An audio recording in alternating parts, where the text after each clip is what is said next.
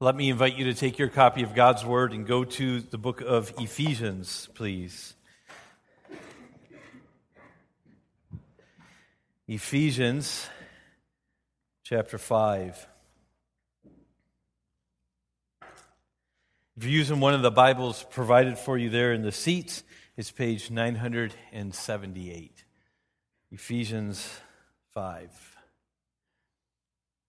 As you can see in the graphic, there's a remote control up there, fighting over the remote. And when I was reading this text this last week, I kind of thought of something from my childhood. I remember when I was very young, when we would watch TV as a family when I was a young boy, this was the days before the TV had a remote control, or at least my family's TV didn't have that.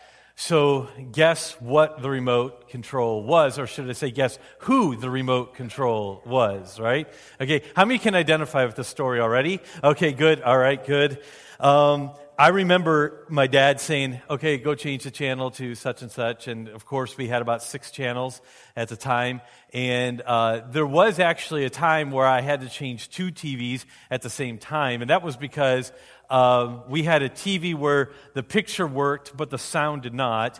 And so my dad put another TV on top of it where the sound worked, but the picture didn't. And so we had a sheet over the one that had just this fuzzy thing. And so Dad would be like, channel 4. So,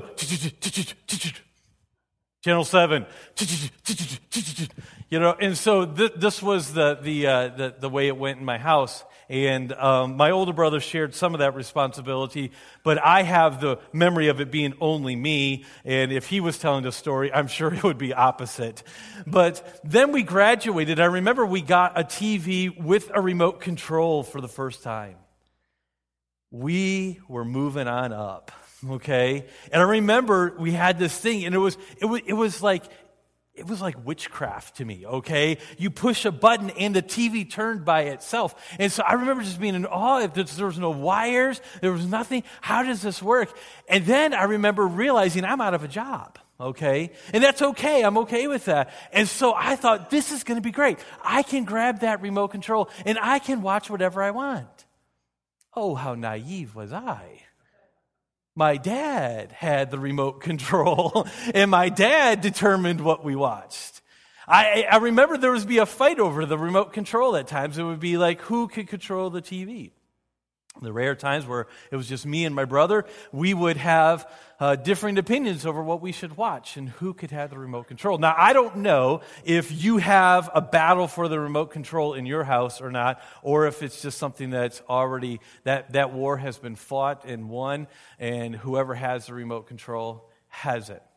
Now, the reason why I bring this up is because, and I must say, my dad mellowed over the years. And if I go to my parents' house to this day, he just throws the remote at me and says, "Watch what you want to watch." He's more concerned about being together than what he watches. He used to always want to watch the news, and that was not something I always wanted to watch. In fact, then we got a VCR, and he would record the news, so we'd watch it later. That didn't make sense to me. It's not news anymore. But we'd watch it over and over again. But my dad mellowed over the years because it really didn't matter to him.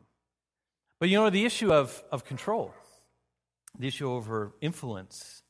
My dad would influence what we would watch as a family because he wanted to have the remote control. Then me, when I wanted to have the remote control, is the same thing.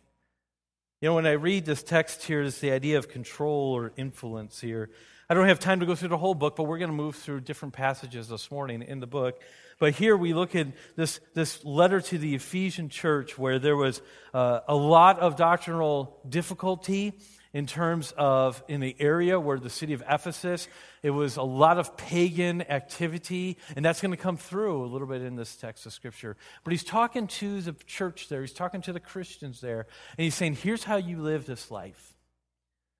And I think it's going to have some good implications for you and me today as we're trying to live our life here in Madison, Wisconsin, or wherever you reside. Verse 15, I'm going to kind of pick up of chapter 5, verse 15. It says this: "Look carefully then how you walk, not as unwise, but as wise, making the best use of the time because the days are evil. Therefore do not be foolish, but understand what the will of the Lord is. And do not get drunk with wine, for that is debauchery, but be filled with the Spirit, addressing one another in psalms and hymns and spiritual songs, singing and making melody to the Lord with all your heart, giving thanks always and for everything to God the Father in the name of our Lord Jesus Christ, submitting to one another out of a reverence for Christ. Let's pause and just ask God's blessing. Father, we do pause right now. My own soul, I want to just ask you to lead this time. I pray that the words that I say would point people back to the text and back to Jesus. I pray that there would be no pride, there would be no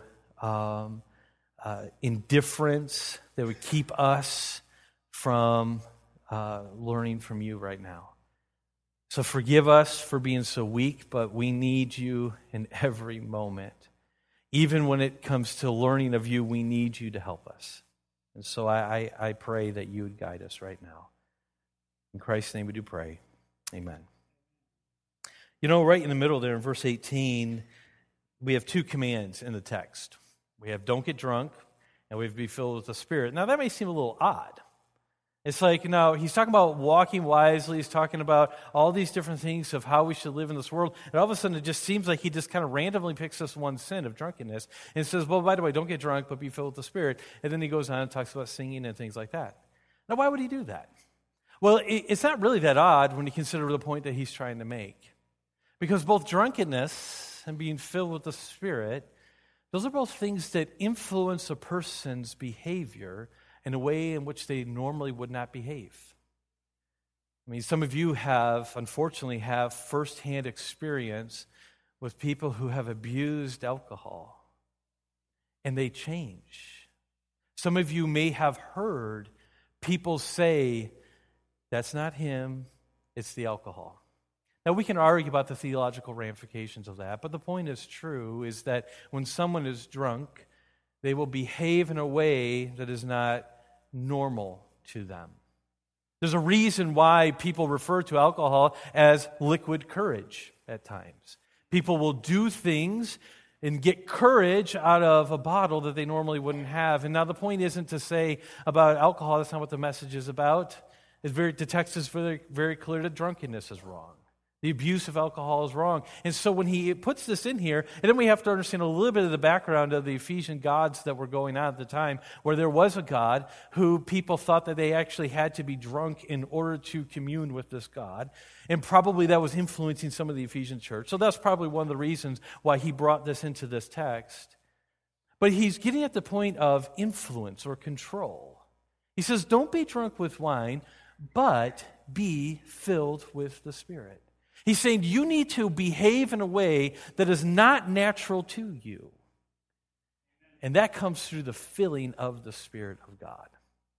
Now, what do we know about this command here? Well, first of all, we know that it's a command. When you see this be filled with the Spirit, what is that talking about? Well, the way Paul writes this, it's very descriptive, and it's very precise in what he's trying to communicate here. He puts it as a command or as an imperative, and he says, this is something you must do. And so when we look at this text, when you're reading this text this morning, if you claim to be a believer in Jesus Christ, if you claim to be a disciple of Jesus Christ, when you read that text, be filled with the Spirit, that is a command for you. It's a command that you should look at and say, okay, this is something, God, you want me to do today, right now. And the reason why I know that it's today is because the way he writes is in this present tense where he's saying that you have to continually do this. This is something that you must do. But then he's not giving this just to the select group of the Ephesian church, because again, the way he writes it is what's called the second person plural, which has the idea of everybody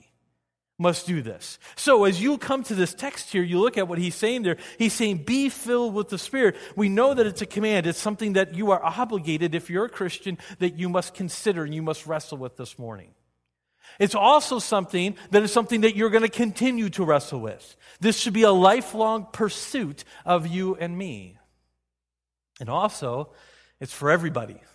There's no one exempt here. We can't say, well, he was speaking to the Ephesian church, they're the Ephesian Christians, and so that's who he's talking about, and I am exempt from this. No, this is for you and for me. But there's another way that he precisely writes this, is that it's not active, but rather it's passive. Now, wait a minute here. We have this command that we must do something, but yet in the passive way that it's written, it says, but this actually must be done to you. So as we consider this challenge of being filled with the Spirit, we got to consider that, man, this is something that we must pursue and continually pursue, and it's for all of us, and it's something that if I'm going to be obedient to God, I must wrestle with it. But yet at the same time, there's not a checklist that I can go down and say, oh, boom, if I do this, if I do this, if I do this, if I do this, then I will be filled with the Spirit. If I read my Bible every day, if I go to church, if I tell 10 people about Jesus, if whatever you can put on that checklist, if I can be nice to that person that is just really difficult to be nice to, and say, well, then I'm going to be filled with the Spirit. And I know that's not how this works. Because it's more of a passive thing. It's something that is done to us. You say, well, how does that work, Jeremy? Well, we'll get to that. But I think this text helps us. I think this text helps us because it gives some words here that show what the evidence is of a person who is filled with the Spirit. First of all, if you look in the text there, it says in verse 19, addressing, some of your translations may have the word speaking to one another, or addressing one another in psalms, hymns, and spiritual songs. So if you have your Bible open, I would encourage you to highlight the word addressing, singing, making melody, giving thanks, and submitting, okay? Addressing, singing, and making melody, giving thanks in verse 20, and verse 21, submitting. Because what Paul is doing here when he's writing to the Ephesian church is he is saying, these are the results of being filled with the Spirit. So when you are filled with the Spirit of God, the Holy Spirit of God, as a believer, if this is an active part of your life where the filling of God is leading you, is influencing your life, this is how it's fleshed out. Now, it's not an exhaustive list, but it's a good list for us to look at. First of all, speaking to one another, addressing one another, as the ESV translation has. You know, when we're filled with the Spirit of God, we consider people around us. We're aware of everyone around us, and we look to influence the people around us. We're not content with just putting our blinders on, putting our head down, and running in our lane and not worrying about anyone else. You see, a person who is filled with the Spirit of God, according to this text, has an idea, has an interest in other people around them. Be filled with the Spirit of God. He goes on and he says, in psalms and hymns and spiritual songs, and I'm not going to get into the differences of all those things, but basically it's in a myriad of ways that we can do that. But he says, singing and making melody to the Lord with all your heart. A person who is filled with the Spirit of God is someone who enjoys to worship God, who enjoys this opportunity to sing. And so just a few minutes ago, we had an opportunity to sing to God, but sing to one another. Did you enjoy that? Was that something that you thought, man, this is good. I am glad for the opportunity to do this? Is this something that you're enjoying, that you look forward to, and that in the moment when you're singing with and you're hearing everyone else singing these praises to God, our God is greater, our God is higher. As we were singing that, I was thinking of a book that we're going through with our kids for our children's family devotions at night. And it's the names of God.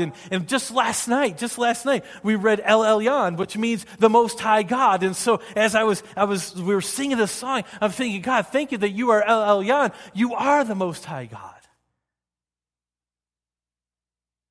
Making melody in your hearts to the Lord, it's not just public singing. Do you have a worship song in your heart throughout the week? I'm not saying that it's actually, technically you're singing songs, but is there worship in your soul throughout the week? This is the idea of someone who's filled with the Spirit. The reality is, according to this text, that if you do not enjoy singing praises to God, there is something wrong with your spiritual state. That's the reality. We need to enjoy singing because that is the Spirit's evidence. Now, again, these are evidence. These are not means. This is not, okay, fine, I'm going to sing. All right, I'm going to start singing in church. All right, because, pastor preached on being filled with the Spirit. And all right, here we go. And now I'm going to be filled with the Spirit because I'm singing in church. No. These are evidences, not means.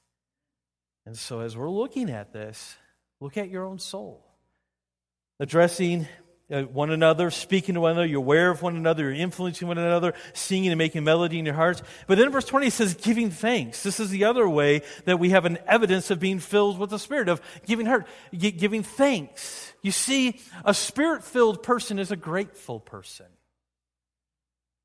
not a grumbling person, not someone who complains.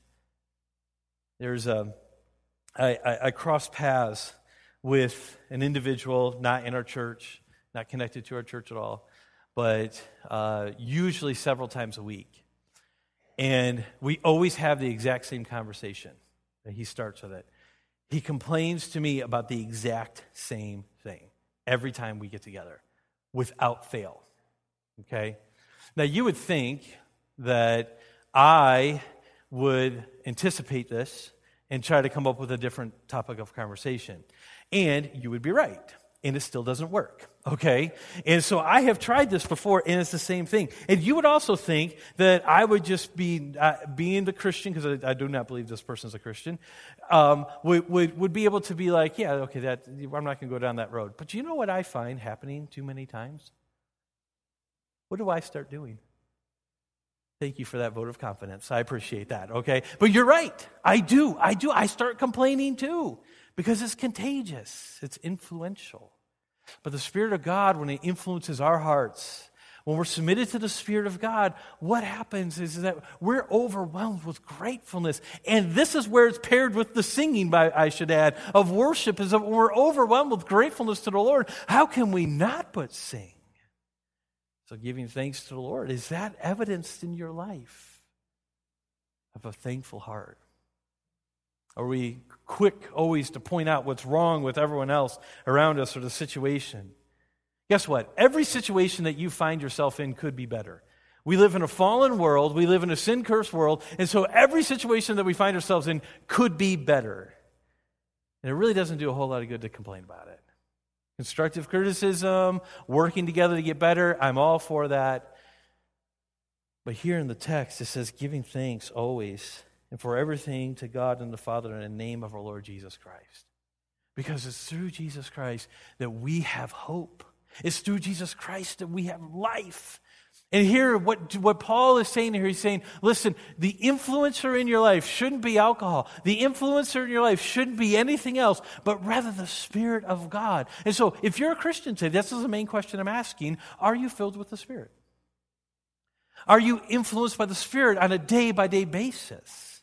And these are some of the evidences of it. But there's one more. If you notice in verse 21, it says submitting to one another.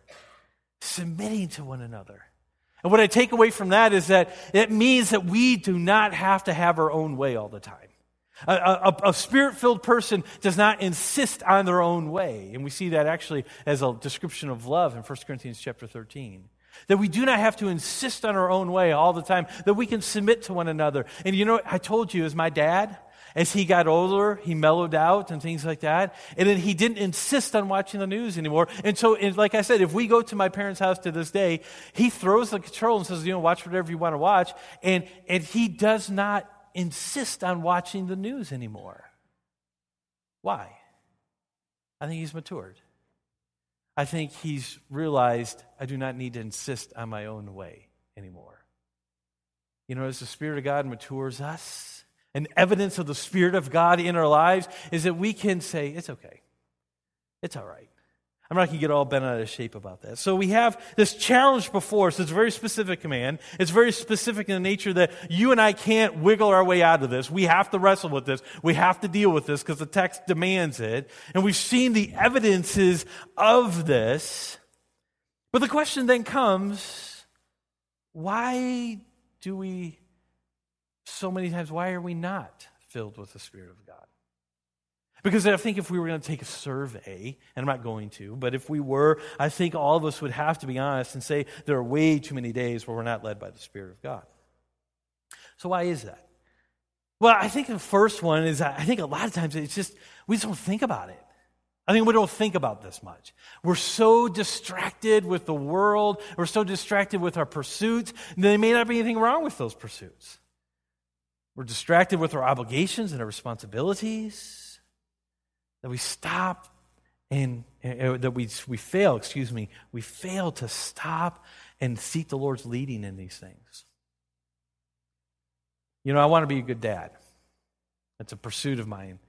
And for Christmas, the kids, actually, it was really my wife, you know that, but the kids got me a gift, and it says, it's a t-shirt, and it just says, best dad ever. And I love that shirt. I wear that shirt because that's a goal of mine. I want to be the best dad to my kids. I want to be the best husband to my wife. I want to be the best pastor to this church that I can be. But the reality is, I can pursue those things, and they're all good pursuits, but if I don't filter that through a submission to the Spirit of God, I can do some good things, and the kids can think I'm a cool dad and all that, but I'm not going to be accomplishing what God has for me to accomplish if I'm not being led by the Spirit of God. So I think a lot of times it's just simply not on our radar. But I think there's also some things that we do that hinder this idea of being filled with the Spirit. Because I want to make a distinction right now between, in the doctrine of the Holy Spirit, you have what's called the filling of the Holy Spirit, which we're talking about, and you have what's called the baptism of the Holy Spirit. Now, these are not the same things. The baptism of the Holy Spirit, that is when the Spirit of God dwells the believer upon conversion. Okay? And we can take time to look at those references at another time. But that happens at the point of conversion. One-time thing, the Holy Spirit dwells inside of us. The filling of the Spirit is more about the influence of the Spirit in our life. And that can have varying degrees of filling or not. It's almost like, because of our sinful human nature, we've got a slow leak, okay? Have you ever had a tire that just has like this tiny leak in it, and you don't feel like fixing it, okay? So just every week or so you go and put a little bit more air in it, you know, and then you drive for a little bit more, and then it gets really cold, and you're like, oh man, I got to put more air in it now. And so you got this tiny little leak that you just kind of maintain over time. That's a lot of the way it is, our relationship with the Holy Spirit. Take your Bible and go back just a couple pages. Go to Ephesians chapter 4. Actually, so maybe just right across the page where you're at. Ephesians 4 in verse 30. Okay? So just right across the page.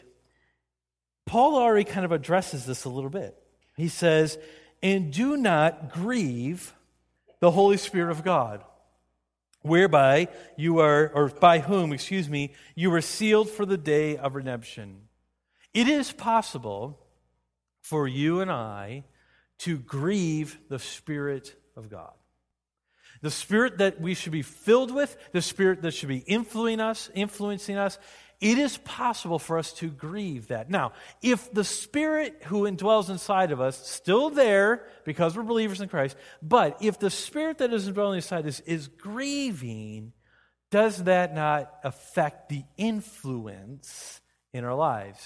And I say yes. You say, okay, now what grieves the Spirit? Well, the text answers that as well, or gives us some ideas. In verse 26, verse 25, therefore, having put away falsehood, let each one of you speak the truth with his neighbor, for we are members one of another. Be angry and do not sin. So it's possible to have anger, but not sin. Do not let the sun go down in your anger and give no opportunity for the devil. Let the thief no longer steal, but rather let him labor, doing honest work with his hands, so that he may have something to share with anyone in need. Let no corrupting talk come out of your mouths, but only as such as good for building up as fits the occasion, that it may give grace to those who hear. Do not grieve the Spirit of God, whereby you are sealed for the day of redemption. Let all bitterness and wrath and anger and clamor and slander be put away from you with all malice, but be kind to one another, tenderhearted, forgiving one another, even as God in Christ forgave you. Now, we could spend a series on exploring what is or how do we grieve the Spirit of God. But right here, I think the examples Paul has given here talks about our interaction with other people. Are we angry? Are we angry? Are we yelling at them? That's what clamor is. Clamor is shouting down someone. You say, well, I would never do that. Well, what if we looked at your Facebook feeds and the conversations you've had on Facebook? Is there shouting down there? What about this malice? What about this corrupt talk? What about this idea of bitterness? Has someone asked you to forgive them and you refuse to forgive them? You say, well, no, I've forgiven him. I just don't like him and I don't want to be around him anymore. I submit you probably haven't forgiven him. Wrath, all these things. You know, as we look at our lives, I think we can see pockets of these things coming up. And all these things, we're just completely unaware of the fact that they grieve the Spirit of God, thereby influencing the filling of the Spirit in our lives, the influence of the Spirit of God. So what do we do? Let me close by giving you 3 suggestions. Okay, so we've said we need to be filled with the Spirit of God. We've seen the evidence of being filled with the Spirit of God. We've explored very briefly why is it that we're not filled with the Spirit of God. And then now we need to say, okay, what do we do with this? Well, the first thing we need to do is repent, okay? If you're not filled with the Spirit of God, and that's a command, then it's wrong. There's no other way to look at that. There's no other way to interpret that. So that means you're wrong, and that means I'm wrong, and we got to repent. And we got to say, God, I am sorry for this. Now, repentance is something that I think sometimes we miss. Sometimes Christians look at the idea of repentance as something that they do once, when they ask Jesus to save them from their sins, and then they never repent anymore. And the reality is that we as a Christian, actually, when we are converted, we're just embarking on the beginning of a life of repentance. And so I submit that if you're sitting here saying, man, I'm probably not filled with the Spirit of God like I should be, or like God, what the text is saying, there's some very specific things that are coming to my mind. First thing that you need to do is repent. You say, God, I am sorry. I am wrong for this. You have commanded this of me, and I am not doing it. Please forgive me and help me to do that. Okay? So I think that's the first thing you need to do. Second thing is, I want to show you one other text very quickly here in this book. Go back to Ephesians chapter 3. We need to pray like Paul. So first thing, repent. Second thing, pray like Paul. Here's Paul's prayer request in Ephesians chapter 3 and verse 14. He says this, for this reason, I bow my knees before the Father. Okay, so he says, okay, here's why I'm praying. He says, from whom every family in heaven and earth is named, that according to the riches of his glory, he may grant you. So now we know what he's praying about. These are the requests. And I think we need to take note of that. That he may grant you to be strengthened with power through his Spirit in your inner being, so that Christ may dwell in your hearts through faith, that you, being rooted and grounded in love, may have strength to comprehend with all the saints what is the breadth and length and height and depth, and to know the love of Christ that surpasses knowledge, that you may be filled with all the fullness of God. Now, to him who is able to do far more abundantly than we ask or think, according to the power at work within us, to him be the glory in the church and in Christ Jesus throughout all generations, forever and ever. Amen. I believe that some of us, all of us perhaps, should spend some time in this text later on today. Read through this text and pray this to the Lord for your own soul's sake. Ask God that, like in verse 16, that you will be strengthened with the power of the Spirit. Ask God, like he says in verse 18, that we be able to comprehend the breadth, length, height, and depth of God. To know the love of Christ, like verse 19 says. That we be filled with the fullness of God. You say, well, Jeremy, you're asking me to pray for some impossible things. It says that basically the prayer request is to comprehend the incomprehensible. How can we comprehend what an infinite God? Why would you even pray such a thing?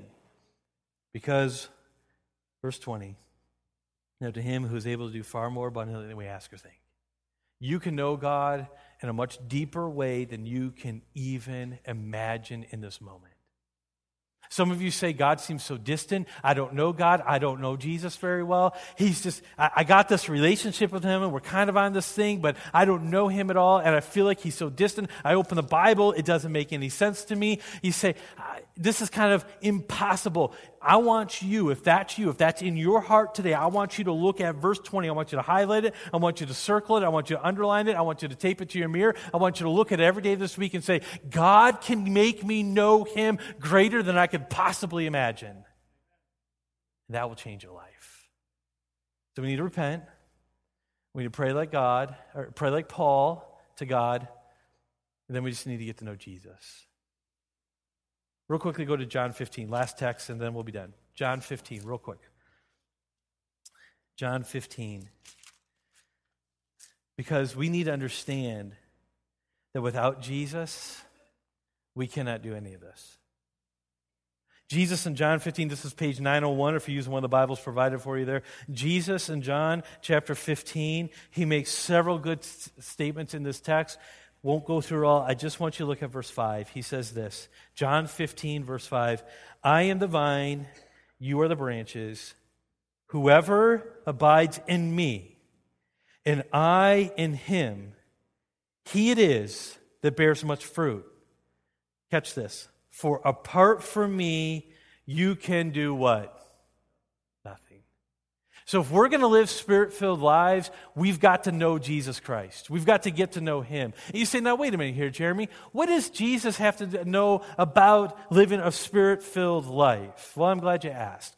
Luke chapter 4, if you were to turn there, I'm not going to take us there, but if you were to turn to Luke chapter 4, you would see 3 times where Jesus was led by the Spirit. Once to the wilderness to be tempted, and then in chapter 4 and verse 14 of Luke, we see that then the Spirit of God leads Jesus out of one area of ministry to the next area of ministry. And so here's the point. Jesus in his earthly life understood what it was like to live a Spirit-filled life, to be led by the Spirit of God. And so he is the one who's done this. We can't do this on our own, but he did it. So we need to get to know Jesus and say, Jesus, help me do what you can only do, and follow the example of Christ. So when we do this, when we repent, when we pray like Paul, when we get to know Jesus, and we understand that Jesus is the one who did this and made it possible for us because of the death on the cross, then we can truly have a Spirit-filled life this week. Now, why is this important? Do you want to be a godly mother? Do you want to be a godly father, husband, wife, worker? Do you want to experience the fellowship like Pastor Mike talked about last week? Do you want unity? Do you want this church to grow? Do you want to accomplish what God's purpose is for you? If the answer to any and all of those questions is yes, then you have to be led by the Spirit. There's no other way that will be accomplished. So that's why this is so important. So repent, pray like Paul, and get to know Jesus. Let's take a minute right now and take a second quietly where you're at, just by yourself, and pray. Pray to yourself, pray to God, to yourself, with yourself, and just quietly ask God to give you a spirit of repentance, if this is true in your life, and that we would be led by the Spirit. And then just a second, I'll close us in prayer. Father, we probably should spend much more time praying, and I pray that your Spirit would lead us to do that in the quiet moments later on. I pray that we'd seek those moments of solitude to be with you. Lord, we do pray that you would give us repentance, convict our hearts of where we've sinned, and I pray that we would be led by your Spirit. I pray the evidences that Paul talked about would be true of us as individuals, but also us collectively as a church. We love you. We're grateful. In Christ's name we do pray. Amen.